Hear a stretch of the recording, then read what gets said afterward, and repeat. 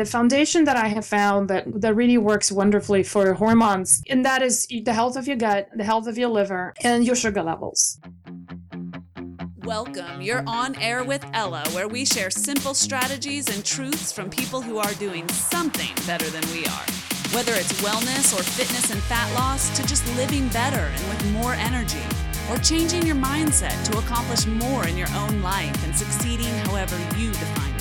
This is where we share the best of what we're learning from the experts, and we're learning more every day.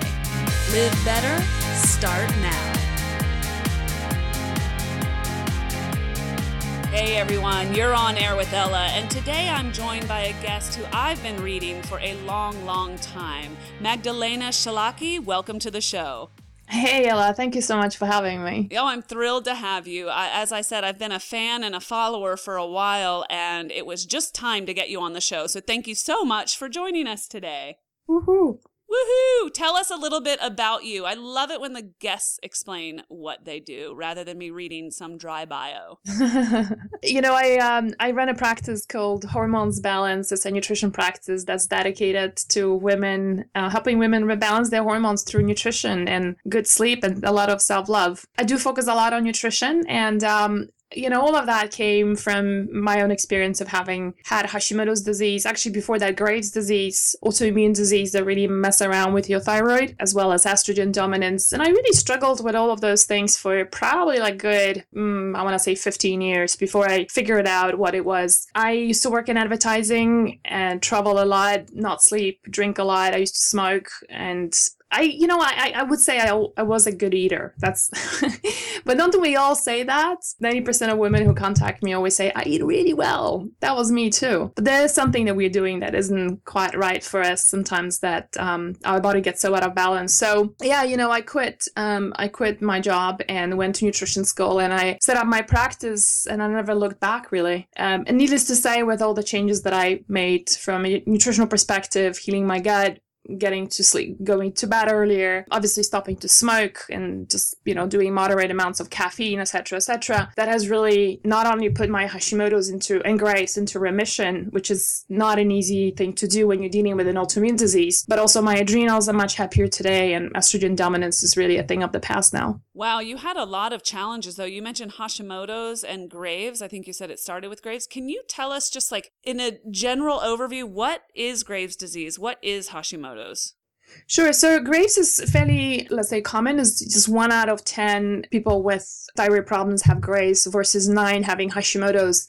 However, the principle is the same. The immune system basically gets out of whack. It gets confused. It gets mutated, however you want to call it, and it turns around against its own body parts and starts attacking them. And that's the principal idea behind any autoimmune disease. If you have, say, celiac disease, which is a lot of people know about, that's when your own body attacks your own small intestine, right? And that's where you lose the tolerance for gluten as well as a lot of other foods. When it comes to Hashimoto's or Graves, the same attack now occurs on the thyroid gland. And the thyroid is a paddle, is like a gas pedal, in your body. That's what gives us a sense of energy, ability to turn fat into energy, right? And make us, help us lose weight, help us sleep well, have a lot of good memory functions. And so on the flip side, basically things like brain fog and forgetfulness, hair loss,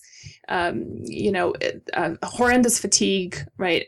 It's all can be connected to thyroid conditions. So basically, that really is not the thyroid. That's one of the big things that a lot of doctors do not explain to us very well, is that when we have Hashimoto's or Graves' disease, it's not really the thyroid that we need to take care of. We need to take care of our immune system. Because so what if you do stuff for your thyroid? So what if you, go and take thyroid medication or apply essential oils on your thyroid? If you have your immune system attacking it, right? It's like, what good is that gonna do? You've got to stop the attack of the immune system. What we do is the first stopping point to dealing with Hashimoto's or any autoimmune disease is really looking at your gut health.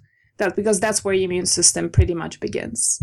Okay, so let's unravel this just a bit. In layman's terms, what is an autoimmune disease? It's a disease where your own immune system turns against your own body parts. And like I said, in Hashimoto's is the thyroid, celiac, small intestine, MS, it's part of the brain that's, responsible for your mobility. Fibromyalgia could be your joints and tendons and muscles.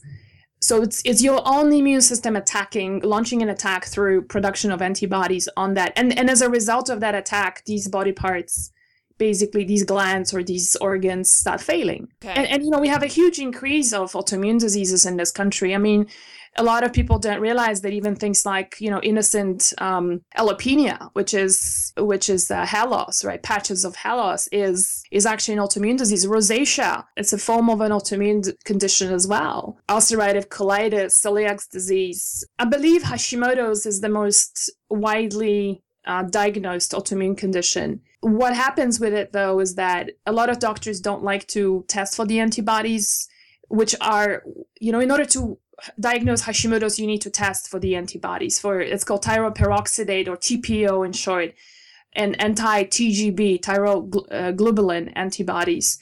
And they will confirm the diagnosis. A lot of doctors don't like to test for it because there is no medication that will reverse those antibodies. And so, what's I think is really important to remember, and that's what actually got me into really taking a look at my own life, was because I had a colleague who had fibromyalgia in my office, and I saw her, digressing, I should say, from being an incredibly vibrant and very high-level executive to doing 3 days a week work, and she came down to being a very junior manager level. She had to drop clients, and so her life really, she had 3 miscarriages, and she was finally diagnosed with fibromyalgia, which she didn't really want to address from a dietary perspective. And and I just saw her life just dissolving, and I thought, oh my God, I've got it a little bit safer. It was an easier to manage autoimmune disease. But then I remember reading that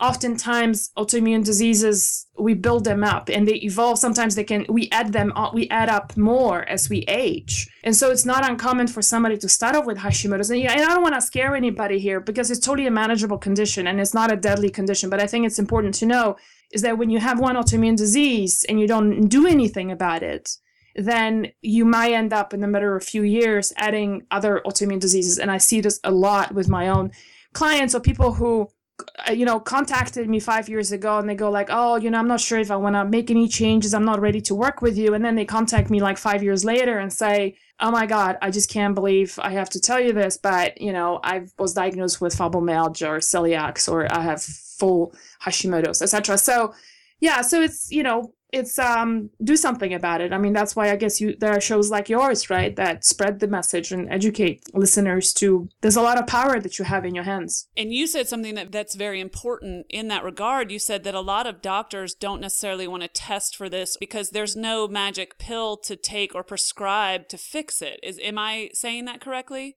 Yeah, so today's medicine doesn't really have answers for autoimmune diseases apart from putting you on steroids. But I think we all know what it means to be put on steroid treatments, right? But because of the side effects and how you look and how you feel. But when you have something a little bit more milder, right? Milder like Hashimoto's, even for celiacs, there is no real medication per se, but there's the only place in medicine they actually acknowledge that diet will make a change, and so they get you to off gluten.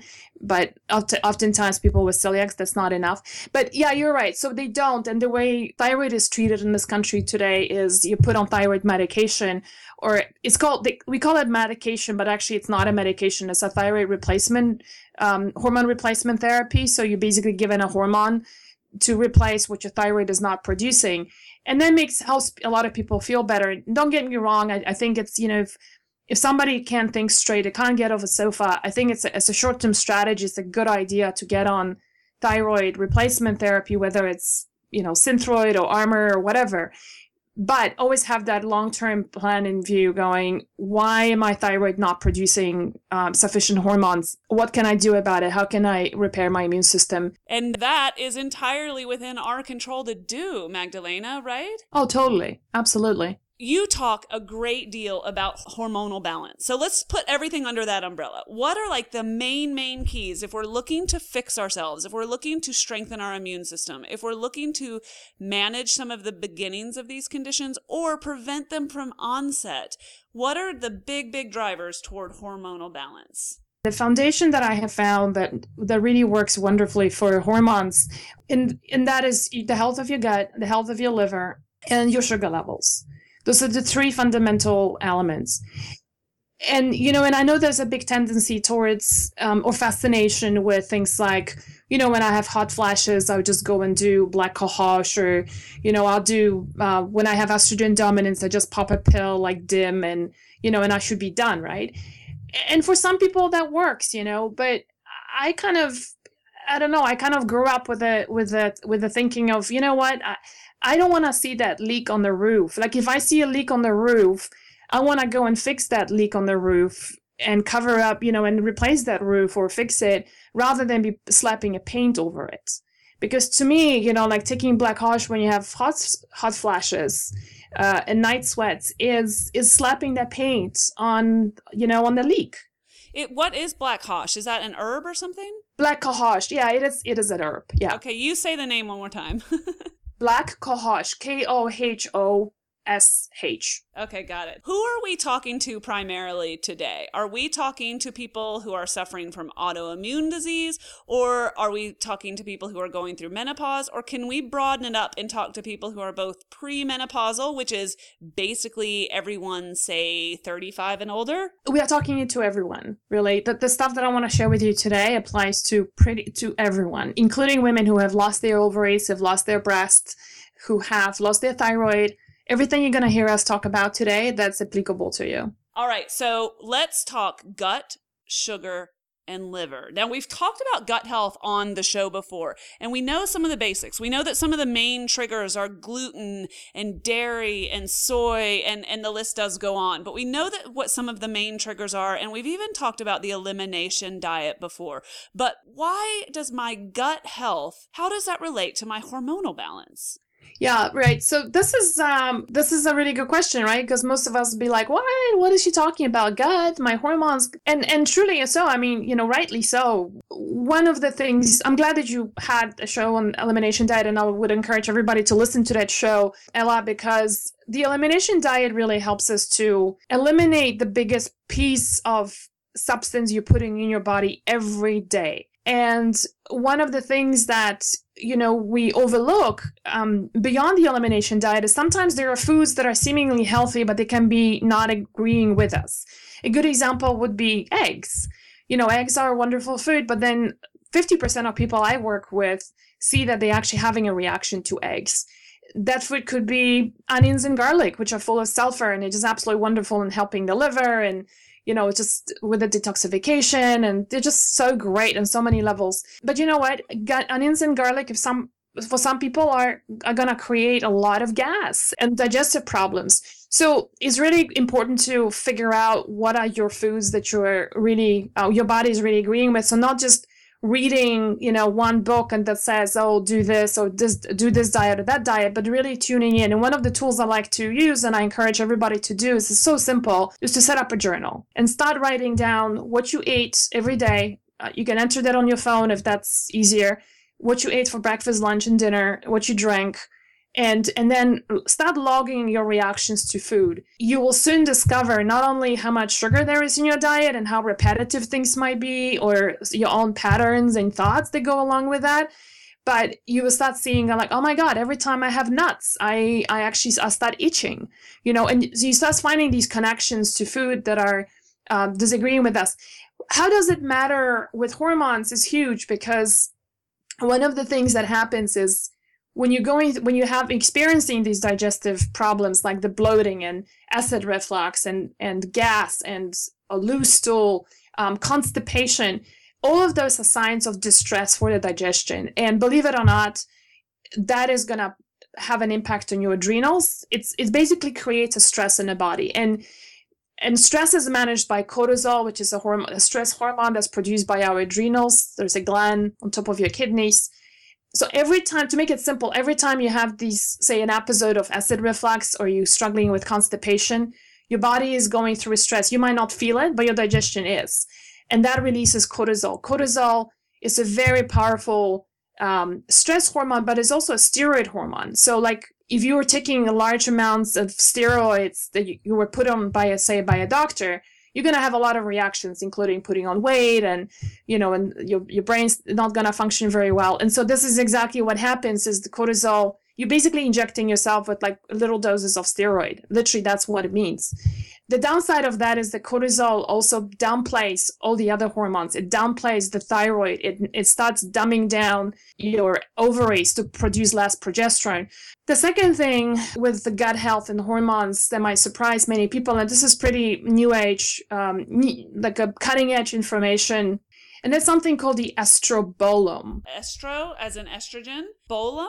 Bolome, B-O-L-O-M-E. Okay. The estrobolome is a subset of bacteria in our gut that is responsible for metabolizing estrogens. And I know you did a brilliant show with Dr. V about breast cancer and managing, and estrogen was a big part of that conversation, right? So I'm not going to be repeating that information, but did she talk about the estrobolome? No, not at all. Right. So here you have, doing all these wonderful things like changing over your skincare products, cleaning up your diet, drinking less alcohol, all of that stuff. But then if your digestion, if you do not have sufficiently good bacteria in your gut, then the production of the metabolism of these estrogens is not as efficient. And what this results in, and this is what there's a doctor in New York at the NYU called Dr. Claudia Plotel, and she's the pioneer on that research on estrobolome, and she says, so she consistently sees women with poor estrobolome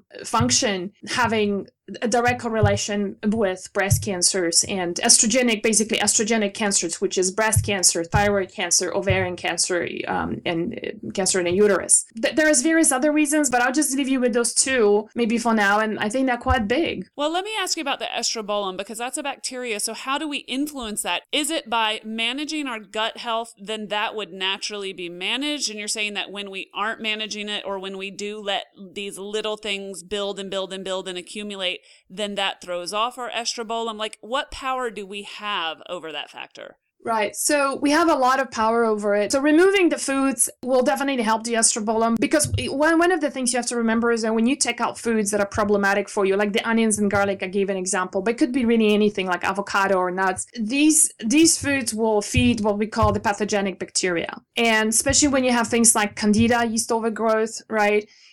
Candida thrives on foods that your body is not breaking down very well and feasts on it. So it's not just sugar, but it's also undigested foods. Candida is one of the big triggers for the estrobolome to go out of whack. So estrobolome is basically a specific subset of bacteria that we find in the gut, right? And how we can we can totally replenish that. We can replenish that by introducing more good bacteria into our gut. And here we're talking about things like any fermented cultured foods, right? I'm talking here about things like sauerkraut, dill pickles, kimchi, miso from non-GMO organic soy, if you can tolerate soy. I make my own kvass, K-V-A-S-S. It's something that if you just go to my website, you will find a recipe for kvass. It's a beet tonic that you literally make it like in 15 minutes and just let it stand for 2 days. So those are some of my favorite things. And then coupled with a really good quality probiotic that is of a reputable brand, that's got at least 8 to 12 strands. Those are some of the things that we can do. I just want to say one more thing about the fermented foods is that, I know for a lot of people in America, especially when you say introduce fermented foods and good probiotics or good bacteria, the first thought that comes to mind is, oh, great, I'm going to continue doing my yogurt. I will just tell you right away that I'm not a fan of yogurts. If it's a homemade yogurt or somebody makes it for you, then fine. If it's store purchased in the United States, we have to pasteurize food in order for it to be sold. And that pasteurization process does that in itself just kills most of the bacteria, right? Number two problem obviously with commercial yogurts, you've got a lot of times if it's flavored, it's full of sugar. But the bigger thing for me with yogurts is the fact that a lot of women I work with have a problem with dairy, especially with lactose. Some women with casein, the protein in dairy. And it's not just my opinion. I mean, I can tell you that right now with that Sarah Gottfried, who wrote amazing books about hormones is also recommends to get off dairy either completely at first just to see how your body reacts and then reintroducing it, or completely cutting it out. So no yogurt. And then the other one that I would never recommend is kombucha. Oh, wow. Very yeasty, very, very yeasty. And that actually, for a lot of people, it makes their candida even worse. So one little tip here, if you're drinking kombucha and you start burping, your tummy starts expanding, right? So you get this extension. Or when you're feeling start feeling a little drunk or dizzy, almost like you get a bit of a high. Those are all signs of actually a candida flare-up, and you're not tolerating kombucha. So I'm not a fan at all. Donna Gates, I know Donna Gates personally. We often go to the same conferences. She's been on and I asked her about it too. I'm like, so what's your take on kombucha? She's like, absolutely not. Wow. I have a kombucha addiction, and I definitely bloat up after I drink it. Yeah, sorry.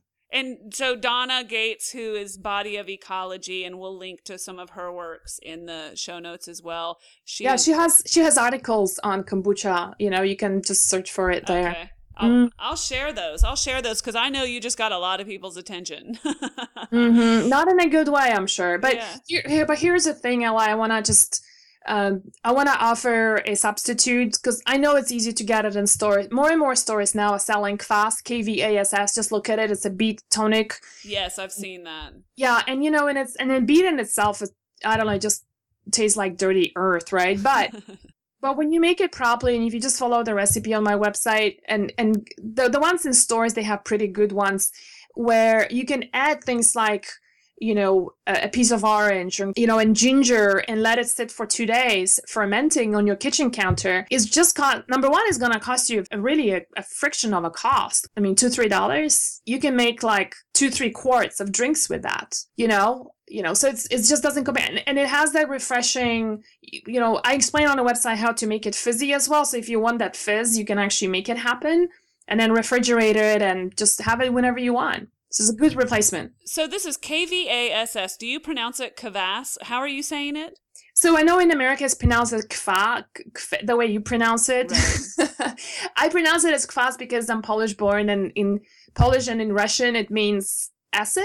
It's hard for me to pronounce it otherwise. So I say kvass. But okay, I literally can't make that sound. So just humor me as the ignorant American. I'm like, kvass, like I can't make that sound. But what it is because I just Googled it. It's a simple recipe for traditional Russian beet kvass using beets, starter culture, sea salt, and filtered water. Do you have to have the culture to get it started? No, actually you don't. You just need salt in it. Okay. I do.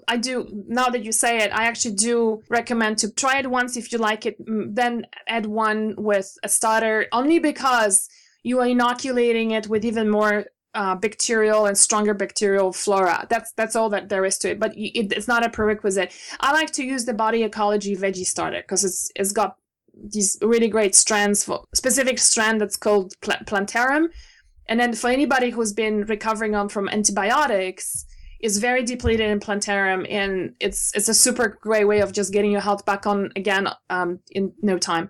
Oh my goodness. Okay, you've shared so much with us. Let me recap because I like to keep it simple and I want to make sure that I've got all of this. So we are talking ultimately about hormonal balance, which of course is completely tied to your thyroid health. But you've made a really important point. You've said none of that really even matters if you're not paying attention to your immune system. And the majority of your immune system, we know, is housed in our gut. So what you're saying here is you're saying that your gut health is so critically important, and you might have a few nigs here and there, a few things nagging you. I don't know what a nig is. I think I just made that up, but you have like a few things nagging you right now where like maybe you eat onion and it upsets your tummy, or maybe eggs don't sit well with you, but you, for the most part, you're okay, but you ignore that. But what you're saying is that it can have a cumulative effect. So then there might be listeners out there who know this from their own experience because now maybe they're celiac and they can't have gluten at all, or maybe they now have an autoimmune condition that's been diagnosed.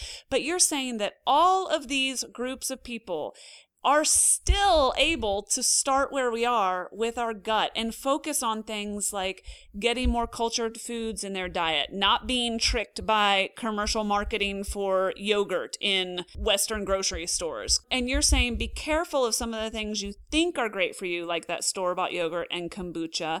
And you've given us a recipe that I'll link to in the show notes so people can check it out. I'm going to try it. And that is for this tonic that we can make at home for a lot less money. And it's really, really easy. And then if you like it and it's not super hard or difficult for you, then yes, you can go and get that beverage starter culture from Body Ecology, the one that you recommend, or another one, and you can ferment it. How'd I do? Brilliant. Wow. Totally. And you did mention Candida, and because I still want to talk about the liver, we don't really have time to get into Candida, but we've literally never talked about it on the show, so I don't want to leave people wondering what on earth we're talking about. So Magdalena, what is Candida, and why are we hearing so much about it now where we never heard about it 10 years ago? Right. Well, because, our food has changed, and due to the processed carbohydrates we're eating, sugar is hiding in so many things, in especially United States. But also how liberally doctors have been prescribing us antibiotics, how many women are on birth control pills, which also, by the way, changes the microbiome, the bacterial flora. All of those factors play a role in development of unbeneficial pathogenic yeast in the gut, and that's what Candida is. How do you know you have it? Some of the problem with Candida is that it's very often underdiagnosed or undiagnosed. Whether you want to do it through stool tests, blood tests, testing for antibodies, all of that is possible, but I think it's really important to look at the symptoms as well. Candida is incredibly tricky because it can hide and be masked under a lot of other symptoms. And so things like fatigue, or things like having, poor sleep, or having weight that just wouldn't go away, craving for foods, can be like, well, due to so many different reasons. But there's a couple of things that happens that are pretty clear it could be Candida. Having dinner and then after dinner you feel like the meal is not complete with something sweet. And a lot of people I know are that way, but they're in denial about it, saying, well, it's just a habit. Let me tell you, it's not. When your body is asking for sugar, it's asking for it for a reason. Things like having white coating on a tongue, especially first thing in the morning, you stick your tongue out, it's like, whoa, covered, white, especially towards the back there. A lot of respiratory problems, believe it or not, things like having sinus infections, stuffy nose, itchy ears, oftentimes. In fact, I was reading somewhere a paper that 70% of men having respiratory problems because of Candida. And of course, with women having vaginal discharge, that's yeast-related vaginal discharge, then that could also be Candida. So look at the symptoms. In fact, just one more thing, Ella, I want to leave you listeners with, because I think that can be super helpful, and that could really be the answer to years and years of people's problems that just go undiagnosed, and you are like left with this big mystery of what's going on with my body, is you can do something called the Candida spit test. And I'm not going to explain the details. You can do this at home first thing in the morning. It doesn't cost you anything. And there is some criticism over the effectiveness of the test. I have actually found it to be more accurate than not. So just Google Candida spit test, and you'll see how to do it. And I don't know, I feel like it works. Okay, and if someone were choosing between a stool test and a blood test because they didn't like what they saw with their spit test results, which do you recommend, stool or blood test? All of them, actually. All of them. Yeah, you don't want to be led into a false negative, that, it's not showing up, so I don't have Candida. And you really, and the other thing to do is just to cut out sugar for a week in your diet completely and see how much better you feel, If your tummy gets flatter, you lose suddenly out of the blue like 5 pounds in 1 week, then what else is it, if you just took out sugar, right? So this is very interesting, and now we got to keep going because this is very interesting stuff. So if you cut sugar for 1 week, then you're not feeding the Candida, is that right? Yes, correct. Okay, and so does that include fruit? Right. So when I work with Candida cleanses with people, we cut out all the fruit except for having half a serving of berries every day at the most. So berries are very low glycemic index, so very low in sugar. So that's the only thing that will be allowed. But you take out temporarily. I never believed in deprivation, But if you want to get rid of candida, like you're gonna suck it up and do it. Right. And there is deprivation when you do a candida protocol, period. But once you do it, you don't have to do it again. In my protocol, I don't use any fruits, and as well as no root vegetables, so no beets, no kvass is okay because the sugar doesn't go into the juice. Okay. But beets, carrots, sweet potatoes, those things are out temporarily. Yeah. So no starches, that must go without saying. No starches. And then no root veggies and very limited fruits, really just half a serving of berries, blueberries or raspberries is what I'm hearing you say. And I imagine lemon is okay. Oh, yeah, lemon is great. It's very alkalizing, and yeah, it's great. Okay, what about grains? Again, it kind of depends on the person. If you can tolerate grains, then I would say a full version of a grain, full grain, whole grain is fine. Having a serving a day, no more than that.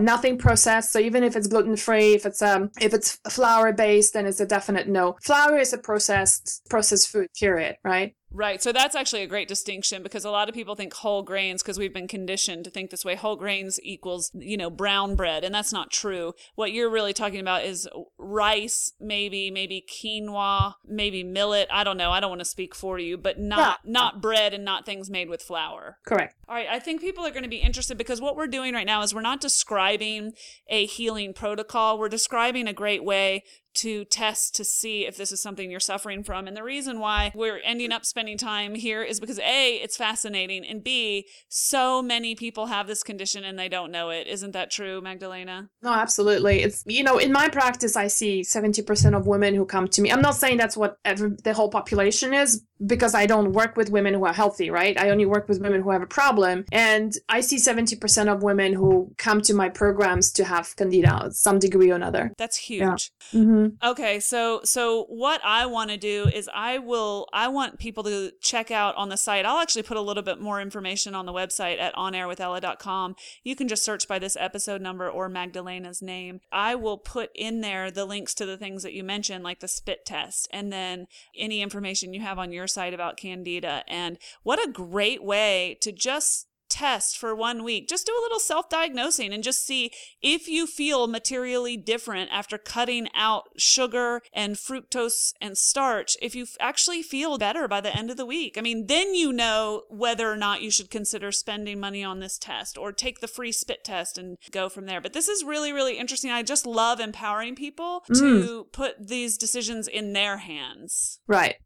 And your doctor, if you go see your doctor, he or she is not going to be like, well, let's test you for candida. Like that's just not what's happening when you go to see your regular doctor. Can I just mention one more thing about candida? Because I think this is huge. Magdalena, in fact, this is so interesting. What I want to do is let's just bring you back on about the liver. How does that sound? Yeah, sounds good. Because there's so much more. I have so many other questions that are popping up. Yeah. So, one more thing I want to mention about candida, which we want to give as a piece of information, especially for women who are thinking about having a child or who are pregnant currently, is that it's super important to clear out candida before you deliver a baby. As you know, there is a huge increase in number of autistic children with ADD, ADHD, and there's various factors involved. And I don't think there's any single one thing that's causing that increase. Some people argue it's, we are diagnosing people better now. I don't think that is true. I don't remember having as many neighbors and friends with autistic children as we have now, right? Obviously autism is a hugely sensitive topic, and I know this is going to ruffle some feathers here, but one thing I feel like it's really so key to talk about is the health of the mother's vaginal flora, which is actually the reflection of our digestive flora, believe it or not. So what's in your vagina, like if you have vaginal discharge, is very likely is because you have candida in your gut. And your child, when the child is born, right, if it's a natural birth, the child is sterile when it's in our womb, right? And it's only the first gasp of bacteria that it gets is from us. So we are literally inoculating a child with the bacteria from our vaginal canal and our liquids, our fluids, right? And that's what gets into the child. So now if the woman has candida, she passes on that candida to that child. And we know now there's a huge connection between the health of the gut and the connection to the brain. People who are, autistic kids, it's no secret. Have a lot of digestive problems, a lot, very high toxicity, heavy metals, and there's so much else going on. It's not my area, but I think when you research that, that stuff. So I really want to urge everybody to really look into Candida, especially if you are going to be a mother and you're planning motherhood. There's a lot of things we focus on, like, how much folate to take and which brand of supplement should I be getting my folate from, and all this folate obsession. Not many people really are looking at the health of the gut and how it's going to impact your child, So I want to cover that, because I see a lot of women in my community who have a lot of problems with kids, so I just don't want anybody to feel this way. The good news is that things can be changed. I work with in fact, all my assistants, I have a team of people working with me, and actually all 3 of them are my former clients, and they all have, not all, but 2 of them have kids with learning disabilities, and so, but there's a lot of things that can then be done, right, nutritionally for kids as well. So I just, there is obviously hope. There's a lot of reversal that can be achieved through diet as well, detoxification but it doesn't have to be so difficult if you prepare your body for it properly. What an interesting perspective. And I want to make sure everybody's clear on one thing. When you talk about the birth process and you talk about the baby's exposure to our bacteria through a vaginal delivery, like, that's a good thing. And I just want to make sure everyone's understanding the distinction Magdalena's making. Like, that's actually where our immune system, well, as you said, that's our first inoculation, right? Is from a vaginal delivery. Yeah, absolutely. And then it continues from there, from breast milk. Anybody who's interested, you can go and look into more of the natural birth versus C-section. And one of the things about C-section is that, you're depriving the child of getting the mother's inoculation that we talked about, right? There are hospitals now that are on an experimental level, and Dr. Perlmutter, who wrote this amazing book called The Brain Maker, and he said, there are now hospitals that actually, when the baby is delivered through a C-section, then the vaginal fluids of the mother would be then put into the child's mouth to inoculate her, So there's a recognition that's really, really important.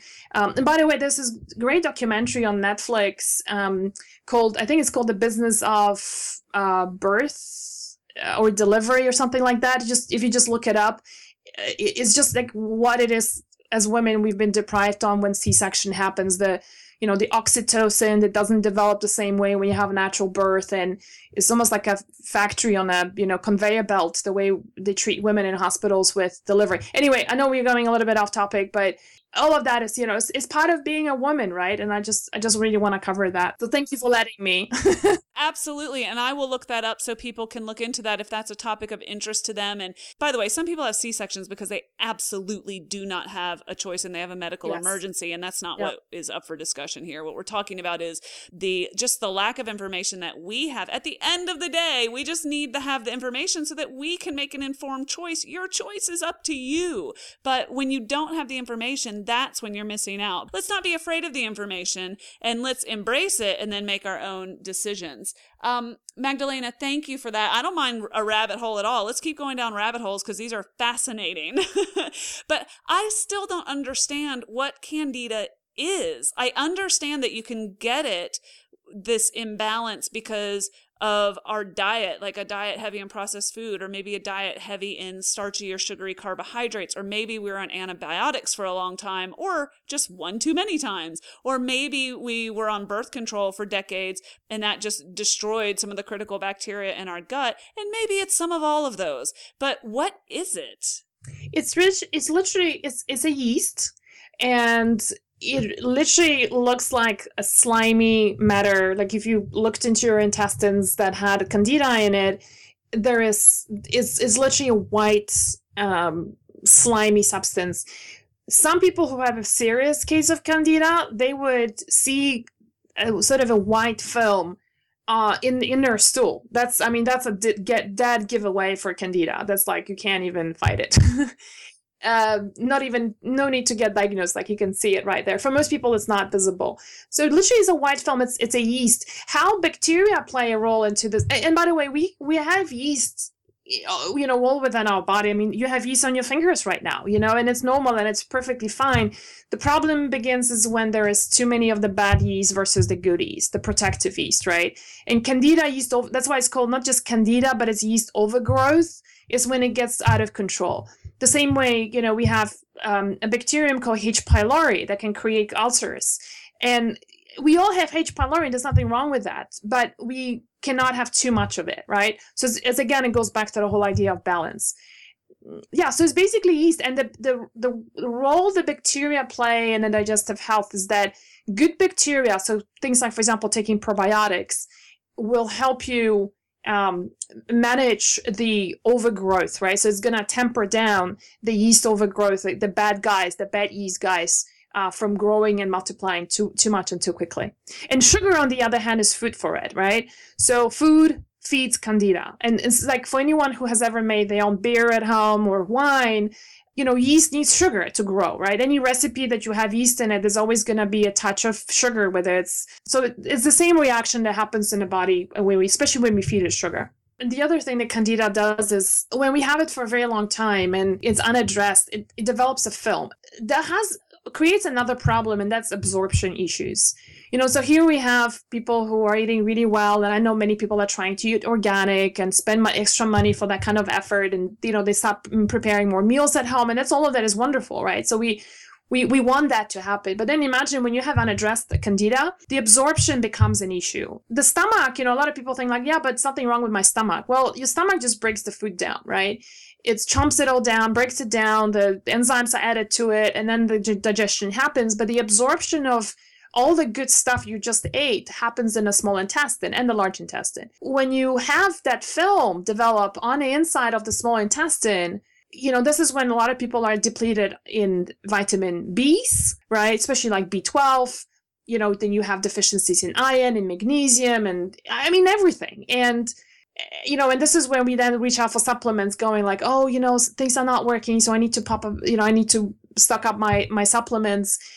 And, and sometimes it helps, and a lot of times it doesn't, because again, it's the absorption issue, but that's kind of interesting, right? Is that you can be eating so well, but then why do you still have a vitamin B12, or why do you crave chocolate, which by the way is a magnesium deficiency? And there's no secret that our glands that produce hormones need good nutrition. I mean, that's just like no brainer, right? So like the thyroid, for example, needs iodine, right? Then it needs B12 and iron and selenium in order to convert the T4 hormone to T3. So the hormonal conversion. I mean, I can geek out and just keep going about what needs what.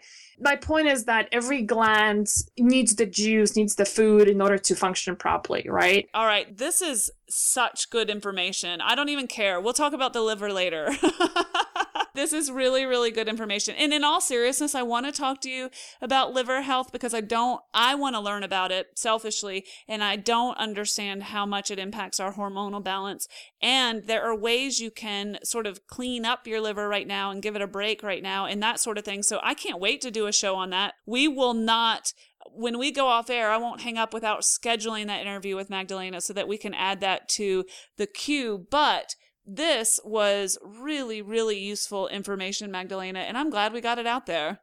Oh, yeah, me too. Me too. Thanks for doing this, man. Well, I've got a lot of homework to do because I really want people, if we've whet their appetite, I really want them to be able to go to the site and really get some of these resources that we're talking about. So I will do that. And I have one last question on this topic. If we have candida, or we're very likely to have candida, what are our options for dealing with it? First of all, I think you can just Google and see there's various candida cleansing programs out there. I think it's really important to approach it from a perspective of nutrition as well as supplements. Don't get into, stocking up on supplements without changing your diet. I think that's really, really important. It goes hand in hand, because what's the point, right? And that's one thing. I mean, the other thing is, I have a whole cooking program. It's called cookingforbalance.com. I teach women how to cook for hormonal rebalancing, and we have one specific whole module on the candida itself. And so, and that works for, I would say, probably about 70-80% of the women I work with. And it, like I said, is just about, having meal plans and knowing what to eat. And, we talked about all the things you're not supposed to do, but then what do you do, right? What do you add?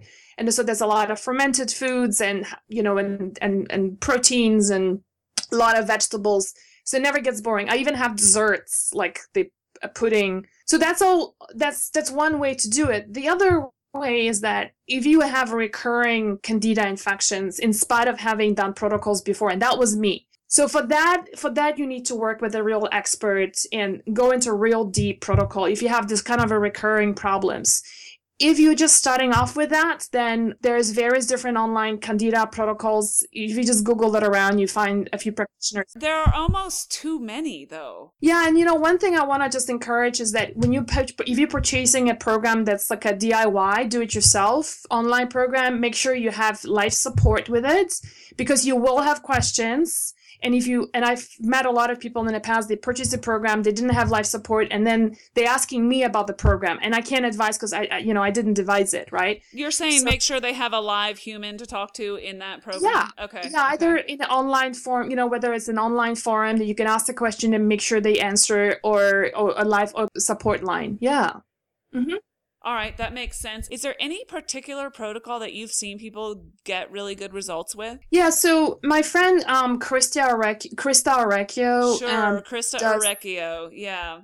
Yeah, you know her? I do. I mean, I don't know her. I know her material. Right. Krista's program is solid and it's very informative. So yeah, that's a good resource to go to. Okay, Krista Orecchio, she's very, very good, very talented. I will make sure we post that as well. All right. Wow, you've been a fountain of information. I hope it's not too much. Well, I don't know if there's anything such as too much, because this was a bunch of information and everybody can rewind and listen again to the parts where they want to deep dive a little bit, and then they can just know that I did their homework for them, and they can jump on the site and get links to everything that we've talked about, Magdalena. So I have to ask you, before I let you go, first of all, where should people find you? You've shared the Cooking for Balance. That's cookingforbalance.com. And I know your main site, I believe, is hormonesbalance.com. Is that your hub? Is that where everybody should go to find you? Yeah, that's where all the articles and recipes are stored at. Okay, we'll make that easy for them too. That's fantastic. Now, what is one habit you would like everyone listening to try for just 1 week, in line with some of the things that we've spoken about? I would just say pick one thing that just feels very attainable to you right now, because this is what overwhelm steps in, is when we have this list of things from a show like this, so we do a summit or whatever, and we've got these notes of 20 things that should be done, and we're like, holy crap, what do I do now, right? And that's overwhelm creates paralysis, and then we take no action. So I would just say pick the one thing that resonates with you and then do this week. That's what I found in the past very, very helpful when I was making changes. And a lot of we do this with a lot of times with my clients now, is we create we call it my action plan. And it's just writing down the one thing you want to do this week. And I think that just creates a little win, because that change could make you feel better. And that's going to be a big encouragement then to try new things. What a fantastic suggestion. That can be any number of things that we've talked about today, whether it's food journaling for a few days to see how your body's responding to certain foods, whether it's trying the beet kvass recipe that I can't say but can spell. Maybe it's reading one of the things that we post on this post with this episode to just learn a little bit more and deep dive a little bit more. That's a great idea. Thank you for that. All right. What's one resource that you're loving right now that you want to share with everybody else? Since we talked so much about digestion, I want to do a plug for Dr. Liz Lipsky with her fabulous book, Get the 4th edition of Digestive Wellness. All right, Magdalena, we'll stop there today, and I will be back on the line with you and bring everyone more on liver health and hormonal balance in part 2 with you. Magdalena, thank you so much for your time today. Absolutely, my pleasure. Thank you. All right, bye now. Okay, everyone, I hope you enjoyed today's show and got something out of it that you can use. If you did and you want to learn more, just go to onairwithella.com, where I put up links to all of the good stuff that we talked about today and more information about our guests and all the good stuff that you did not need to write down today, because I got you covered. Don't forget to join our Facebook page, and thanks for those phenomenal reviews in iTunes. Every great review helps, and we read every one. Thanks for listening, and thanks for inspiring me. You are, quite simply, awesome.